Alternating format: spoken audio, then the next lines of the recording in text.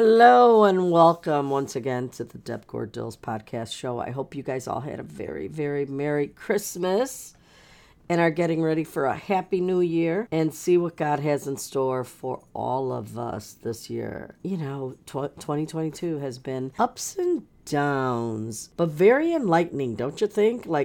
We have found out a lot more than probably we care to know about how decrepit and corrupt our government can be. But I think that we've gotten that information intentionally by the good Lord. I think the newest information, just a couple of days ago, I don't know if you had a chance to hear that John F. Kennedy was assassinated by the CIA. This was a statement report that was done by Tucker Carlson, and this Tucker report received a response from John F. Kennedy's nephew, Robert F. Kennedy Jr., saying that they knew the CIA had killed his uncle.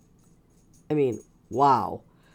But you know what? Even if they would have said something like that, and even when we were back in the day trying to think of what happened, we just really weren't sure. And we definitely did not want to believe that the government was involved in killing off our president. But now all of these things that have surfaced since President Trump, with reports that the FBI had lied and was involved in steal this election away from Trump, which they successfully did, and or when we had found out that the IRS was hiring 87,000 agents who could carry guns and use them against us. Why? What?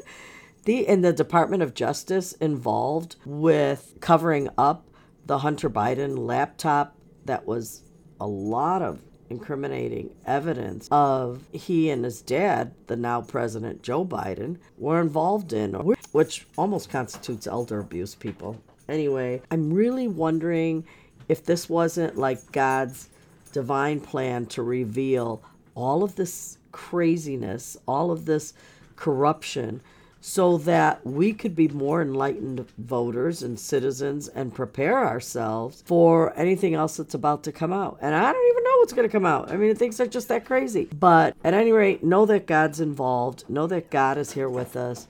Know that good or bad, God allows it. We have to pray for everybody. I know that's really hard. I had a priest tell me one time that I had to pray for Pelosi and her fellow Democrat leaders to be better and to join us when we enter the kingdom of heaven. I try to be a good Catholic, but I was standing there going, what? Okay, fine. So now when I pray for everybody who's on the right side of right with the good Lord, I also have to pray for everybody who's not and pray for them. But, we all need prayer, right? Don't we all mistakes every day? And we should be applauding mistakes as they help us to grow and learn.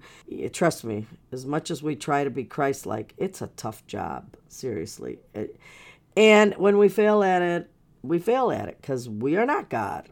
And so anyway, on that message of hope, go out there, be faithful, fight the good fight. I'm going to leave you with this question. Who is the shadow government running the United States? Where are they located?